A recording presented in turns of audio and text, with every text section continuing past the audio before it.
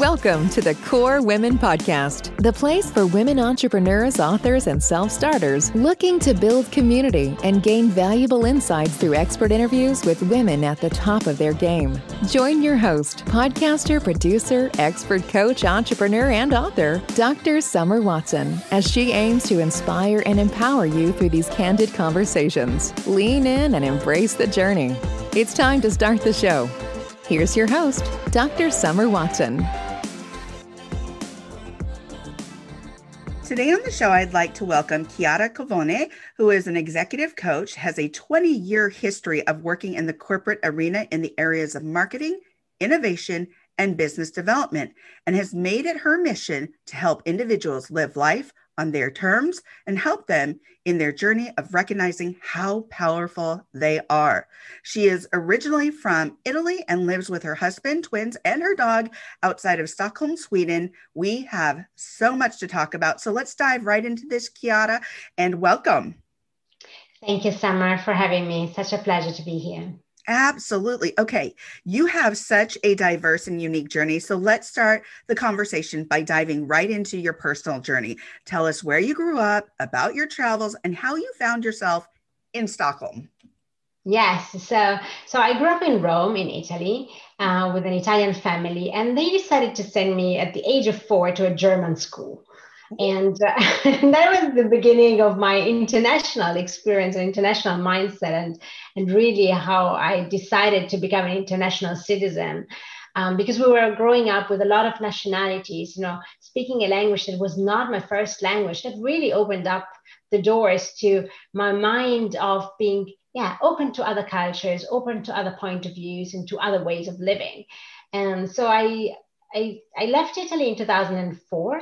And my first international experience was moving to Switzerland. I think still look at Switzerland as my second home. I lived 9 years in total in Switzerland, and Switzerland really welcomed me with open arms.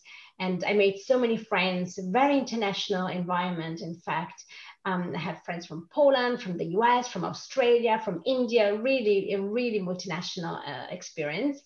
And then I moved also to Austria, and actually in Switzerland, I met my husband, who is Swedish. And so when we had actually twins, which was in 2013, nobody prepared me to become a mom. And definitely nobody prepared me to become a mom of twins. Right. Yeah. And it was a really, really difficult moment in my life because I was a high achiever at work. I was climbing the corporate ladder, working for large multinational organizations. And all of a sudden, I have these two beautiful little creatures that didn't know how to speak and not to, navigate. And I had to take care of them. And I was feeling so inadequate. So not a good mom. I was having this huge imposter syndrome as a mom. Right. And then the problem was, so we decided to move to Sweden because I felt like we need help here. This is not working. Right. But also actually I lost my dad when the kids were born. And that really opened up my eyes to the fact that family is so important. And I wanted my kids to not grow up in an environment that was not my country, not my husband's country. I wanted us to have family around them, not just to have help, but really for them to be able to have an enlarged family. I'm Italian, so family is important. Right. But I really felt the need for them to be exposed to more than just me and my husband in terms of family network. So this is the reason why we moved to Sweden. And so as I then, became the kids were growing a bit older, and I moved company, and I got a really big job in a British company. Very male-dominated company. And there, my imposter syndrome, even as a professional, started coming up. Wow. Not only was an imposter as a mom, I was also an imposter as a professional, because I was trying to hide the fact that I was a mom with my manager that was calling me at impossible time. We had meetings on Friday night at 7 p.m. And I was like hiding the fact that I actually wanted to stay with my family or being, wearing that other hat. Right. And so this is where I started working with a coach and working with an executive coach. And the world really opened up in front of my eyes. I understood that all this imposter syndrome thoughts were actually creation of my mind, that nothing was real. And that's why I started getting back that self-confidence. I started getting back that power of, I can decide how I want to feel. I don't need external circumstances to be perfect for me to feel perfect. I can really drive myself. And also, who wants to be perfect? Nobody's perfect. So why do we have this ambition, right? Right, absolutely. Why do we think about perfection in the way that we do? Because we're human. And as humans, there's no way we can be perfect, but we are Right. unique. So that is what matters. So let me ask you, what are some of your passions, Chiara? And were some of these passions developed in the corporate arena, which you worked in for 20 years? Yes. So my passions are, I have a lot of passions, but my passions is really human connection and human understanding. I think there is no subject in school that teaches us how to behave with other people, right? We're just learning by failing, learning by doing.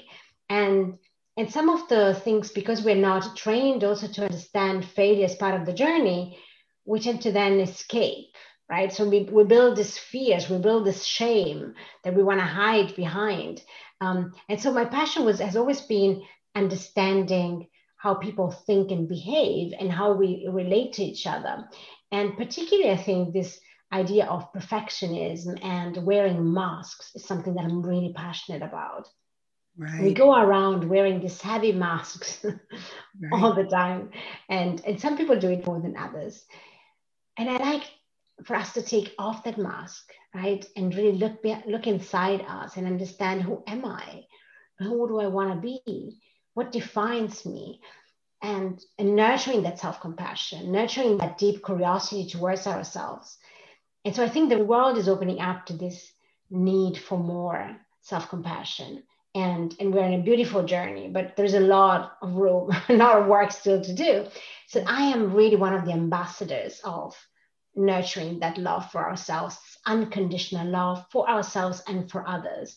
And I'm also very passionate about individuals in them, in their personal branding. I guess all these years worked in marketing Mhm. makes me very sensitive about, what does it mean to be a brand? Personal, like an object. What does it mean? And how do we brand ourselves? How do we have fun as a brand? Because we are a moving brand, all of us are. And it goes back to what you said before, right? How do I identify the uniqueness of my identity Right. and leverage that and celebrate that and blend with your uniqueness without emulating? And I think, one of my other passion is understanding how the brain works. And I know that definitely resonates with Right. you. And so how our brain is wired for survival, and therefore survival in the age of the Stone Age was driven by belonging. So we are wanting to fit. We are against differences because we feel like if we're different, we're not going to belong in the same way versus if we're similar. So we always try to look for people that are similar to us, because in the group you have higher chances of survival if there is a tiger outside, waiting for it to eat you, than if you are in a group. Right. So understanding that primitive driver of our brain, and understanding therefore how to cope with it without beating ourselves up because we do that, but having that understanding is really something that I'm continuously evolving and studying more and more.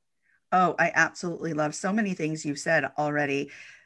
I like the fact that you mentioned unlayering, taking off those masks, because I think that we've been conditioned in so many ways to wear those masks. And a lot of times having those masks on don't allow for our individuality or our feeling of authenticity. And that's why we struggle with that imposter syndrome, Yes. which really to me is once you can really come to terms with who you are, feeling good within your own body, mind, and spirit, and then aligning that with your values, that'll allow you to take off those masks and live the life of purpose and one that you totally love. Yes. So I love what you're doing here. So tell us how you made the transition from corporate into coaching, and the primary reason you switched gears. Yeah, it's an interesting journey because I had the instinct of being an entrepreneur since nearly 20 years. I had the drive, that intuition within me that I felt I wanted to be my own boss and wanted to drive my own time and my schedule and how I really wanted to live my life in my professional life. But somehow the vortex of corporate was keeping me in. Every time I was really about like, now I'm leaving, now I'm building already this concept and I'm testing it, I would get a promotion. Yes. And I was thinking like, oh, well, now I gotta stay. Well, they offer me more money, better responsibility, great opportunity, Right. living in this amazing country. So every time it was really interesting path that somehow my fear of taking that leap didn't allow me to say, well, no, okay, yes, I know I could take this promotion and go this way, but I could also take this one. And I don't regret my choices because I really think we make the choices we make given the information we had in that moment in time. So I'm really grateful for all the experiences I have in my nearly 21 years of corporate experience. But at one point, I got into a life stage in which I did all the things my family was expecting me to do. I had a very good job. I bought myself a beautiful house. I had a husband, a kids, dog, everything was done. Right. I felt that now I could choose with a different mindset. Now I could make choices, and not from a place of, I first needed to tick all these boxes because society expects me to do. I can't just be, ruthless and leave everything, leave a beautiful corporate job, highly paid job, and go and become, an entrepreneur without any experience and really trying and failing. Because of course, that when you're starting something new, it's going to take some time before you actually succeed. And that's totally normal. So I didn't have that courage. And I think a combination of things around me working with this executive coach, and then something also happening at work, in which I actually got myself in a bit of a complicated situation, because I supported somebody that sued the company for discrimination. And they asked me if I could, just tell me my truth of how I lived that situation. And so therefore I was in a bit of a difficult situation.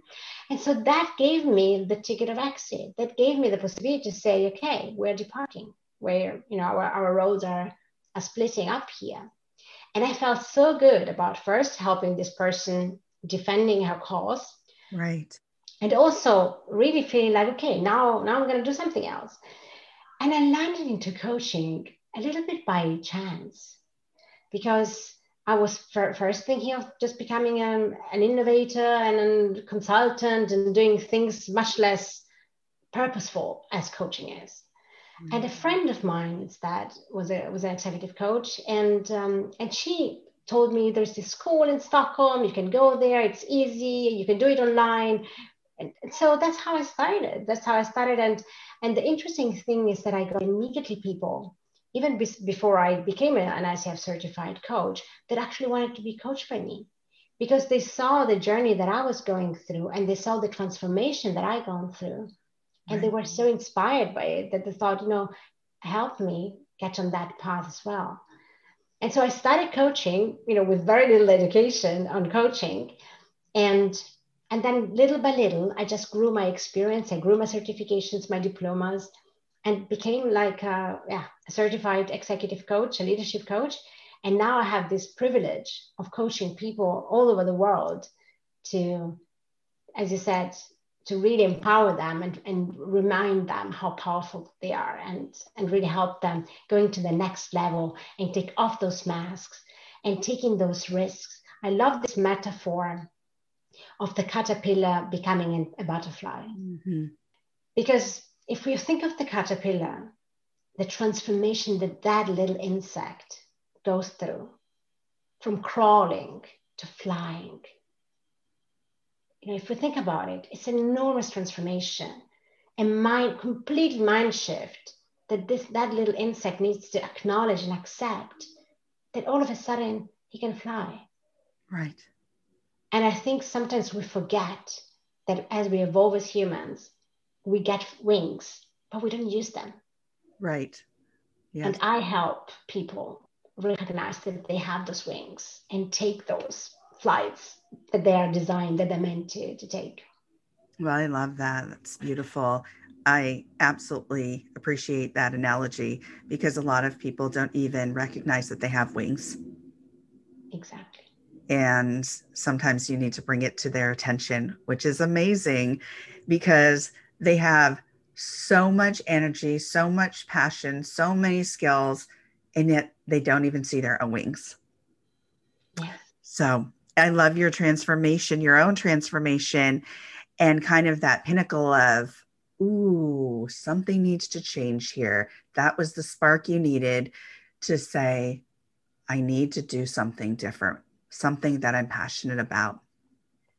It was that opportunity for you. And I think a lot of times as high achievers, we keep going. When we're offered an opportunity, we keep going and we keep accepting those opportunities. One, because it feels kind of good to be wanted, but two, because we want to keep pleasing people and excelling. And yet it takes something to disrupt that path, because many times we already know that we're not necessarily happy or passionate about what we're doing any longer, but because of our personality types, a lot of times we keep at it, and it takes that one thing that is glaring to say, I need to think about making a shift. Yeah. And it was that one thing for you. Indeed. And I really think that that was the scarcity mindset of, and that imposter syndrome of, I'm not enough. If they're giving me this opportunity, I can't say no because this opportunity is never going to come again, be offered to me again. That I really think that we live with this scarcity mindset that really doesn't allow us to trust ourselves and think like, what is it really the best thing I can do for myself, for the world? How can I really express my full potential? What butterfly do I want to be? Right. That you really pause and ask yourself the question rather than being in that vortex and just going by default, just going by, well, I gotta sit in this meeting because I've been invited in this meeting and I don't know why I'm sitting in this meeting, but I'm still gonna do it because I'm expected, because I want to sit at that table. There's a lot of these limiting beliefs we have that is holding us back and is holding us from saying, well, hold on a second, this is not the best way, the best way for me to use this time. Right. How do I take back that power, that control over my own self, over my own destiny, and decide purposely, what do I want to do? Who do I want to be? Right. And why am I afraid? Right? Looking at that fear in the eyes, because we're all driven by fear. Fear is never going to go away. And if we're waiting for the fear to go away, if we're waiting for self-confidence, to be self-confident, we're never going to do anything. Right. So it's really embracing that, yeah, it's going to feel uncomfortable. It's going to feel painful. My brain is going to tell me that it's a bad idea. But if you feel it inside, if you're feeling in your, really as intuition, you want to follow that intuition. You don't want to deny it. And I really think that nurturing and fostering that relationship with yourself, understanding who you are, understanding your emotions, that emotional intelligence is something that we are now trained, right, to understand and to practice. But the more you do, the more you're going to be in tune with yourself, and you feel like that's how I feel good. That's how I feel empowered. That's how I feel like I'm doing something, meaningful for me, for myself in my life. Absolutely. Again, there's so many things that you have mentioned here. I think when you're talking about fear, we go back to those primal aspects of functioning, of being. So it's really difficult to kind of break that cycle because that's something that will never leave us. I've studied the amygdala and when that fear gets triggered. So it surpasses the frontal lobe and it triggers little spots in the back of your head for you to respond and react. That fight or flight response. Yes. We need that. Yeah. But how do you breathe, cope, lean into the fear with courage, and take those strategic steps to say, my response is going to be different than a reaction? Yeah. And that is so important, because when you can lean into that and respond versus react, it makes such a difference.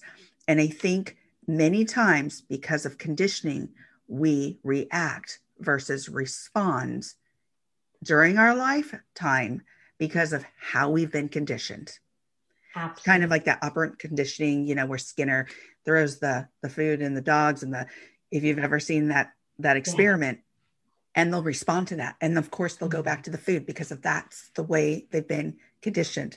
So I love what you're saying here, because it does touch on the psychology. It does touch on the coaching. It does touch on passions. It does touch on conditioning. There's so many aspects here that people can learn about, embrace, and feel more inspired and empowered by. So I'm so happy you're bringing up all these different concepts and how you can help folks. How do you help support your clients' curiosity and help them embrace their own uniqueness to go after their dreams unapologetically? So the first step is really to develop that self-awareness and develop that relationship with yourself. So it's about becoming the own observer of yourself. And it takes a lot of practice. It doesn't come by default. And we start in the sessions by just me mirroring what people say, that they can realize, oh, is this what I just said? Oh no, let me rephrase it. Sometimes, when you play it back, people are really realizing, like, did I really say that? I didn't mean it so strong. So that's the first thing when something quite strong comes out. But even just taking that, start having some practices around being more mindful, right? So how do you take a step back and start writing down your thoughts, start looking at your thoughts, becoming aware of what am I doing that is preventing me to express my full potential? And I like this equation that I use with my executive clients, which is your potential minus the interference equals your performance. Mm. And I love that, because the point is that I think in the past there was a lot of these beliefs, and I still hear it sometimes today, around, that is a good person and that is not a very good employee, right? This boxing people in, somebody's good and somebody's not good. Right. And the reality is that we're all potentially very good. We're all potentially amazing. But there is that interference that mines that potential. And so what we want to do is that we want to first make you recognize that that potential is intact. Your worth is indefinite. It's not, it's not at stake. You are worth. You are amazing. But we have that interference that is decreasing how you show up in the world, that is affecting how you're showing up in the world. So how do we identify that interference and consciously and intentionally decide how big we want it to be? Not everybody needs to become Lady Gaga or Or let's put it this way, they can become their own Lady Gaga of sorts, meaning their totally, own 100%. Chiara. Exactly. And you're so unique that not to look out of yourself Exactly. for Exactly. that, Yeah. that appreciation for oneself, so to speak. So, Yes, absolutely. Totally. So we have this intact, amazing, potential that is there. Is that butterfly that can fly? What butterfly do I want to be? And I'm having an understanding of what are my values? What are the things that I'm passionate about? And identify those. And I think it's interesting that sometimes, also along the lines of Simon Sinek, etc., it's all about the why. And I feel sometimes people are intimidated by that big question. And I actually like to see that as a step number 3.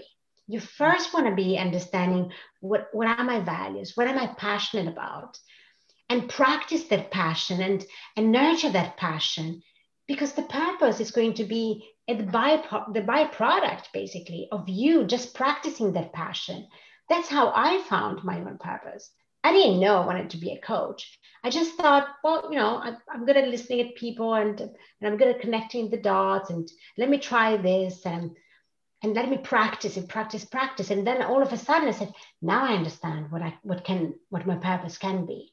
Right. So I really think that also taking off that heaviness of, I need to know what my why is. I need to know what my passions are at the beginning.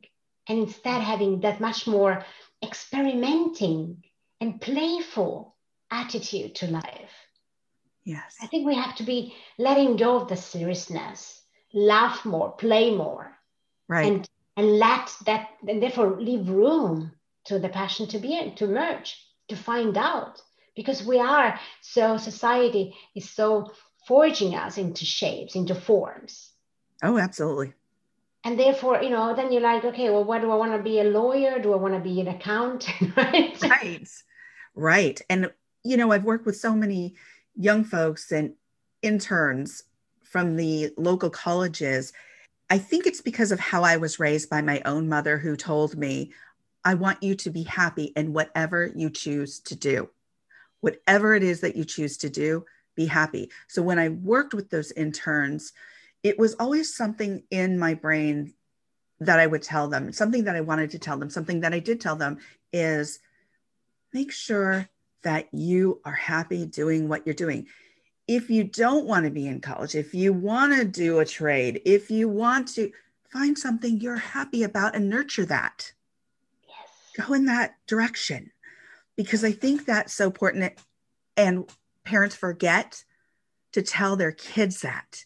And that's something that really stuck with me growing up, is that my mom wanted me to be happy. She wanted me to embrace my passions.